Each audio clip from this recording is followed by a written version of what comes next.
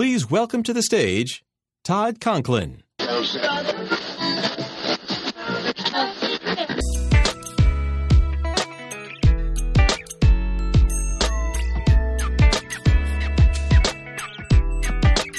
everybody, Todd Conklin, Pre-Accident Podcast. How are you today? Which is, a relatively significant question since the world is swimming in uncertainty. Is that a good enough way to say that? Probably. That's probably a good enough way. So if you've been missing me, you haven't really been missing me. I let a little air gap exist around the most recent podcast episode in case you listen in order, because that one had lots of content that I thought would bring out interesting discussions at every level, and I believe I'm right, because holy guacamole, and I don't say that lightly because I never joke about guacamole, there was quite a little response to this at every single level, which is good. I mean, that's exactly what we wanted, and I thought that made for interesting intellectual fodder, as it were. But we're going to move on. Now, today's a really interesting day. It's kind of a sneak peek day. And it's not that there's a lack of content. Oh, no, that is not. In fact, there's some really interesting stuff coming up on the podcast. It's that today I was told in no uncertain terms that I needed to talk about the application that my newest project has for all of us in the world. And I did not, honest to goodness, put this together. You know how when you do stuff, you sort of, in your mind, you compartmentalize and you think this is this project and this is that project and these two. I didn't see a lot of crossover because I didn't look. I was sorely scolded by a couple people. One was one of the people who was editing the stuff I was doing, and then some people who did some pre-reads came back really clearly and said, you need to probably look at this differently. So let me give you, I haven't really told you what I'm talking about. So I've been working on this new book, and I've been working on it for a while, and it's called When the Worst Accident Happens. And it's a guide to how to respond, to create a restorative response. I used respond twice. I think the title's better than what I just said. To a catastrophic, like a fatality in your organization. And when I started this project a couple years ago, because nobody's really got, I didn't know where to go to get help if I had a really bad thing happen in my organization. And unfortunately for me, I've been involved in lots of fatality investigations. Oftentimes as a peer assist, oftentimes I'll be brought in to sort of help with the organization's under a lot of stress. It's just a really awful time. And so I'll come and kind of help with that. And I've done it a bunch of times, a lot of times. And the idea that you could probably look at what pretty much is helpful, what's almost always present, and write that information down is kind of attractive. And so that's when this all kind of, this whole thing kind of started from that. So I wrote this book, and I didn't write it during the pandemic. I wrote a bunch of it before the pandemic, but then I finished it up during the pandemic because, I had some time, because you can't just eat all the time. Sometimes you can't eat. You have to stop eating and actually do stuff. And that's when they said, this has got a lot of legs on it for responding really to a catastrophic event like a pandemic. And I thought, well, yeah, maybe. And then the more I looked at it, the more I thought about it, I think it's right. But I think the very best judge for this is not moi. It's not me. It's you. So one of the things you do when you write a book is you have to record it for Audible, for the books on tape guys. And sometimes I do my own. And sometimes the publisher thinks I'm not good enough or responsible enough to do them. So like with Pre-Accident, they had somebody else do it. But it's great, though. I mean, that person, it's like listening to the Harry Potter guy read a safety book. If you've not heard it, just go to Amazon and Google it and just listen to the sample. He makes it sound a kind of, I don't know, it's magical sort of. It impressed me. And I didn't think I'd be impressed. So maybe, but anyway, so I'm recording the Audible for the book. That's what I'm doing. That's my project now, because that is the reward you get when you write a book, is then you have to sit and read it out loud in a private room with no one around, covered with foam. You're not covered with foam. You're actually covered with normal clothing. The room is covered with foam. Get me so far. I'm not losing you, am I? I hope not. Anyway, so what I decided I would do is just play for you the introduction to the book and let you determine if it's interesting enough for you to pursue, because maybe it is. And if it is, tell me, and I don't know, maybe we'll do something. But we can do a bunch of stuff. We can put it out on here. It's available on Amazon now. You can pick it up. They make excellent gifts. Yeah. Nobody would not appreciate a present like that. A book about when the worst accident happens. Who wouldn't find that romantic and interesting? No one. Everyone would find that romantic and interesting. That's how good it is. But anyway, I want to play that chapter for you and kind of make it happen. So that's what today's podcast is about. How are you doing? Just as a check-in. For me, I'm noticing, and I'd be curious, it's different now, and I don't know if I'm more angry. Maybe. It feels different now. I'm busy, no question about it. You are too, so there's no worry on that. But I think there's some risk homeostasis. It's hard to manage this much long-term chronic crisis, and it's starting to have some kind of impact on me. I was talking to my friend Mark McElhaney, who, if you don't know him, he's from Atlanta, works a lot with a small soda pop business in Atlanta. I don't know if maybe you've heard of him. And he was explaining to me that his work is responding to crisis, and that he's responding more now to suicides and potential suicides in the workplace than he's ever responded before, which makes sense and something we ought to talk about for sure. In fact, maybe I should ask him to be on the podcast. That would even be better than me telling you the story. But he came up with a theory, and his theory is that extroverts, whom he would add, thought would have the biggest problem with the shelter in place and the crisis that's going on, seem to actually be doing quite well in this environment because they have lots of different avenues for social contact.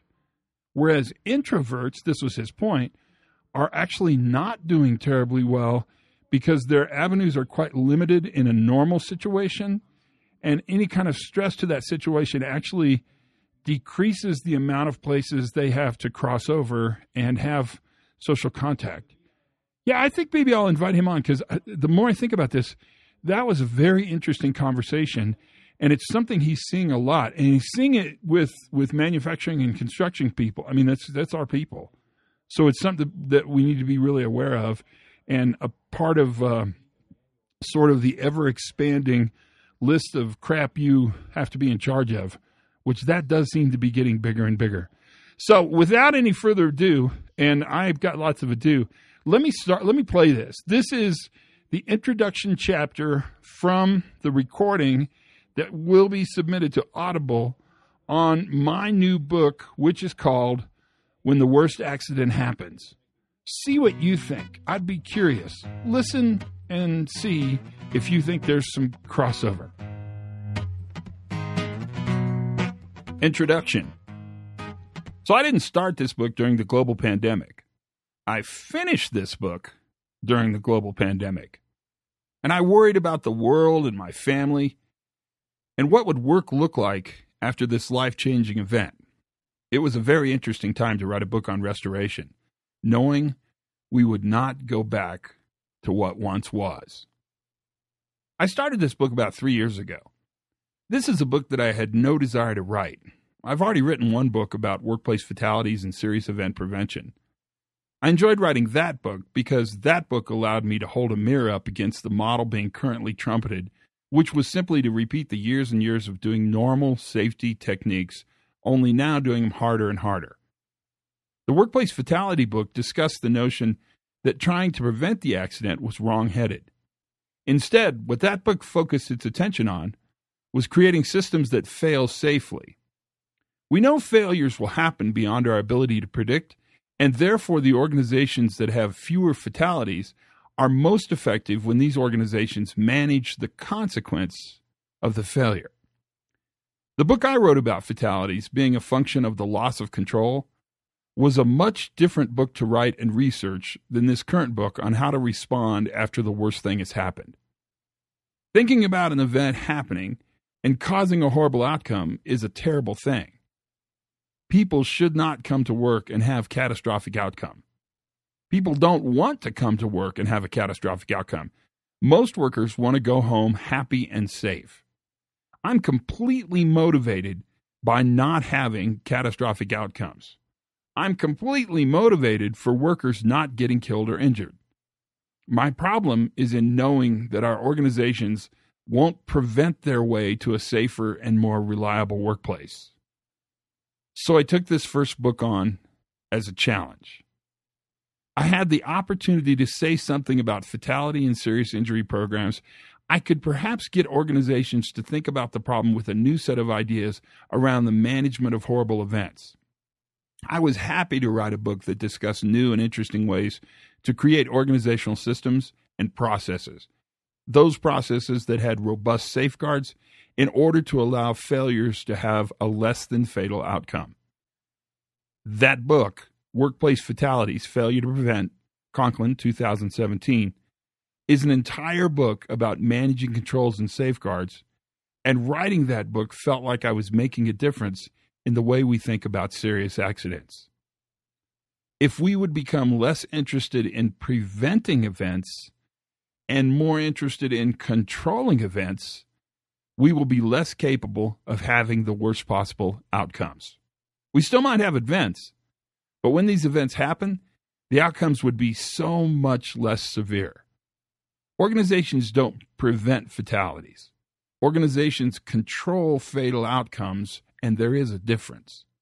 Workers don't die because of lack of prevention. Workers die because of the loss of control. Now that was a book topic I can get behind. But the book you're holding now, a book on what to do when the worst thing happens, feels like it's written too late and it's too short on information to actually make a difference. What can and should we do after someone has been killed? Why waste the time and the ink on a book that focuses on our organization's response to reaction to catastrophic failure? Well, the world doesn't need a book on prevention of events after a person has been killed. It's too late. The bad things happened. What the world may need is a book on how to restore the organization's ability to do safe and resilient work.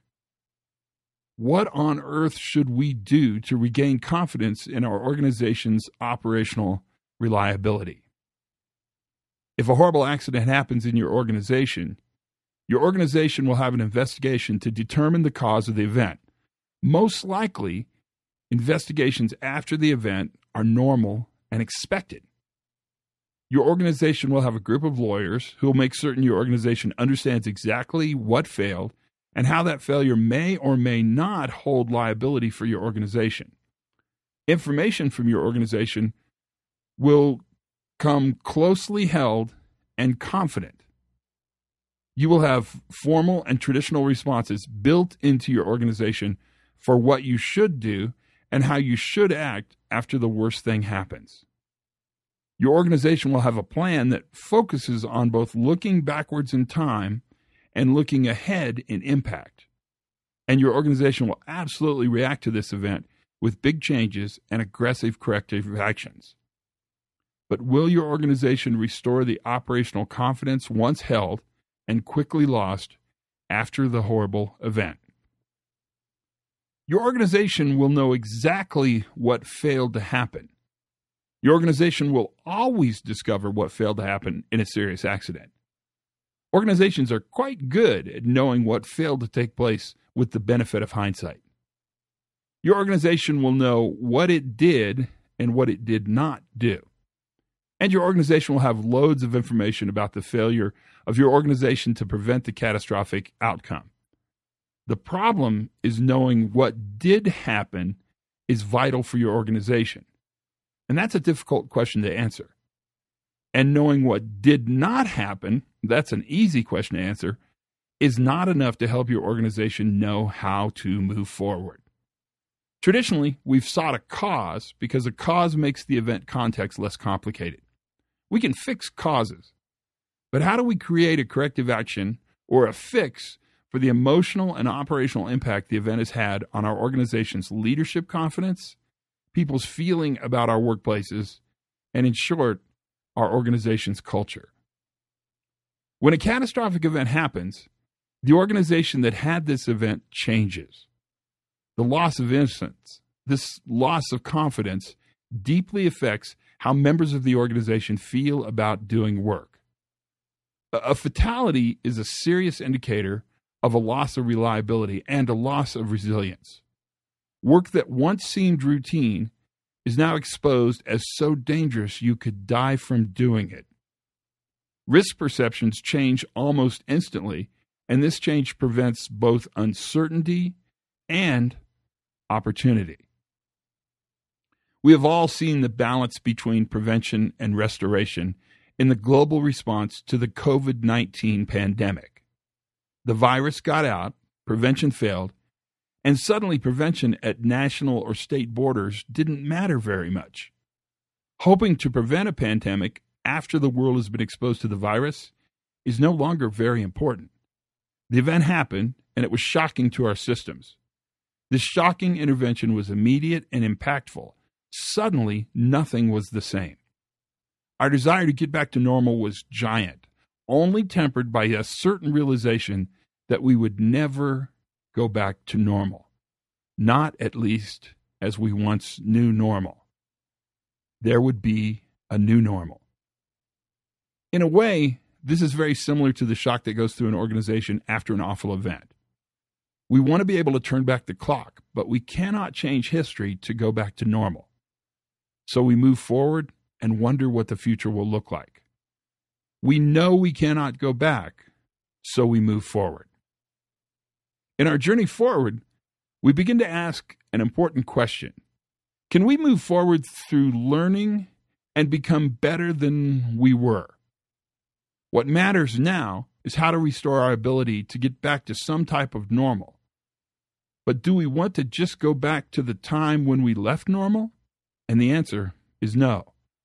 Our organizations and our world should use this opportunity to bounce forward stronger and smarter. We have the chance and the opportunity to become better. We have the chance to leverage restoration as a recovery strategy. When a person is killed in our workplaces, the death of that worker is the worst possible thing that could happen to our organization. Personally, professionally, to our leadership, and to our coworkers. There are few outcomes less desirable and more horrible. It means we failed. Our safety systems failed. We won't get to zero. Our management system fails. Leadership fails. Coworkers fail. Everything and everyone feels let down and saddened and shocked to the core and very, very sad. The worst possible thing that has happened, and we are significantly impacted by that event. So what are we going to do with this information to become better, to restore operations? What is the best path forward after the worst thing happens? This book discusses this topic from some of the best practices of companies that have had to learn these tragic lessons. We have learned what works better for organizations that have been dramatically changed by an event. We want to prevent bad things from happening. We all have a shared need to prevent bad things from happening. We want to prevent every fatality every time. We want to be a workplace where people don't get killed. We never want a worker to die, never. We can't imagine a failure so horrible in one of our facilities, and yet these terrible events happen. These events happen, and they're sudden, and they're surprising, and they dramatically disrupt the operations of an organization. Our organizational systems and processes failed to imagine the event that happened. we have not anticipated the potential path the accident took in creating the unwanted outcome. This failure to predict, this failure to anticipate, challenges our organization to move forward smarter. Looking backwards and wondering why is not nearly as valuable as looking forward and getting smarter. Every event is an opportunity to learn about something that we did not realize was a problem. Every event leaves the organization an opportunity to become more resilient, learning to fail, flex, and recover. Bad things happen all the time. Things that have never happened before happen. We live in a world filled with uncertainty and risk. We live in a complex world in which our paths to serious failure only increase and hide in our processes, our systems, and our organizations. Try as we might to predict and prevent every bad thing from happening, we cannot nor will not ever be able to imagine all the ways a system can fail. Our problem is we know processes and systems fail. We just cannot know which systems or processes will fail next. Complex systems don't promise happy outcomes.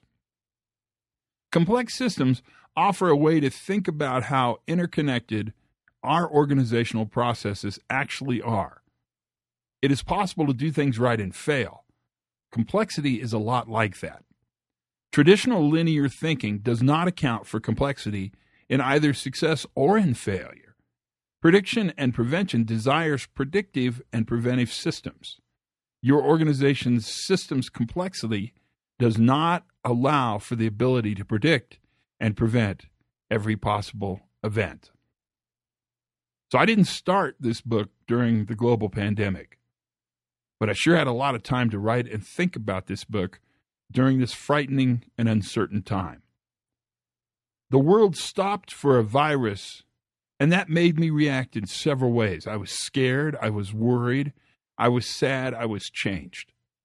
In the midst of the pandemic, I started thinking about what we will do when the virus and the associated economic and psychological harms start to even out and become less serious. How will we move forward?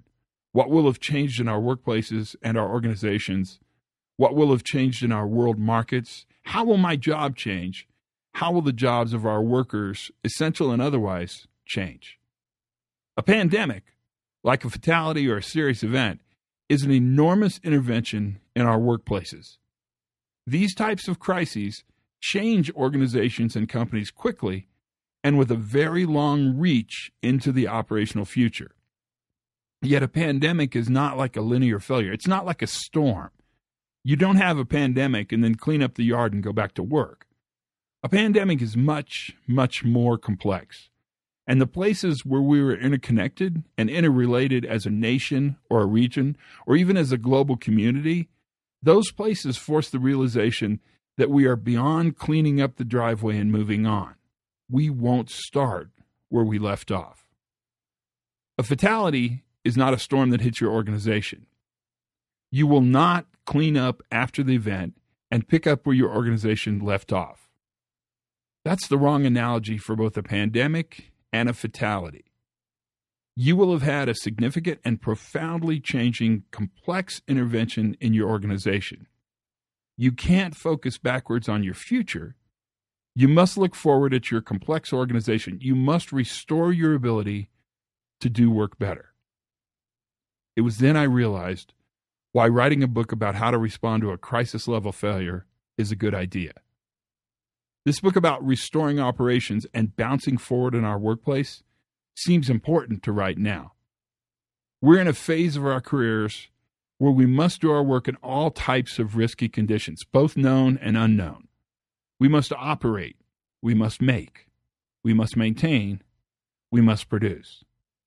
We do work in a world filled with uncertainty and risk. How we move forward after the worst thing happens matters. How we move forward is not an accidental set of actions or even an emotionally charged reaction that happens in real time. How we move forward after the worst thing happens actually is a vital and important step to our organization's ability to bounce ahead, to become better and smarter, to learn and improve, and most importantly, how to restore the belief that the work we can continue will continue safer and more stable than the way the work was being done before the unwanted event occurred. When the worst thing happens, how your organization responds is vital to the entire future of your organization. This seems so obvious when you say it out loud or read it on the written page. Yet at the time of the event, our organizations often feel acted upon as opposed to acting strategically. How your organization responds is a strategic and deliberate act. How your organization responds must be a strategic and deliberate act. You may have felt at the time of the event that control was lost. After all, something horrible happened, and it seems like you lost control of your systems and your processes. But you are absolutely in charge of how you bounce forward after the event. We get the chance to restore both our lives and the lives of our organization in a way that moves beyond simply going back to where we were. We have the chance to move forward and create new and a more reliable future for our work and our organizations. In great pain, there is great opportunity. The opportunity to help our organization restore confidence in operations and to bounce forward in reliability. I hope you never need this information. If you do need this information, I hope you remember your job is to help your organization's ability to do high-risk work better, more reliably, and safer.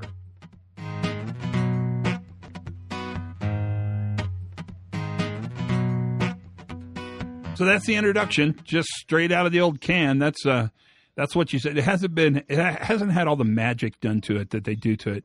Compress the voice and make the gap with room tone. There's a ton of rules. If you guys ever read a book for Audible or any of those, man, there's a ton of, and they do a lot of magic, a lot of production magic. That's just what it sounds like when I send it to them. That's the non-magic version of the introduction chapter. But that's it. I mean, that's the chapter. The rest of the book, it's only 9 chapters long. It's about 130 pages, which is the perfect sweet spot for a safety book. Kind of digs in a little bit and talks about those kind of things. It talks about notification and leadership investigation philosophy, how leaders think about the investigation, what they want out of the investigation. Talks a lot about the stages of grief as applied to an organization, which is really, you're seeing that now. And so you know almost exactly what that's about. And then it goes on with some thoughts about kind of what to do and how to do it. And then there's a discussion chapter at the end that kind of summarizes it all and makes it happen. That's the entire, you don't even need to get it now. That's it.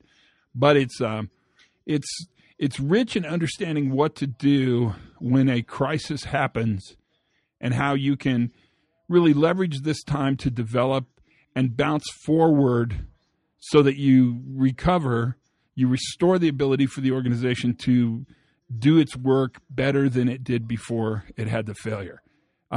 Actually, David Woods talked about this. If you're ever going to have an opportunity to make change with stakeholder support, now's the time.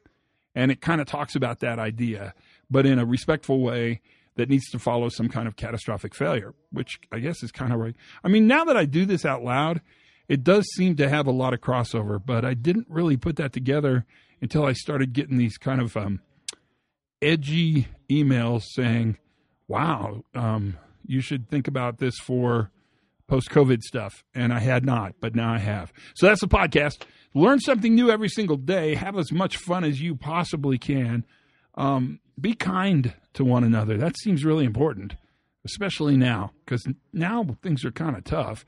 And most importantly, be safe.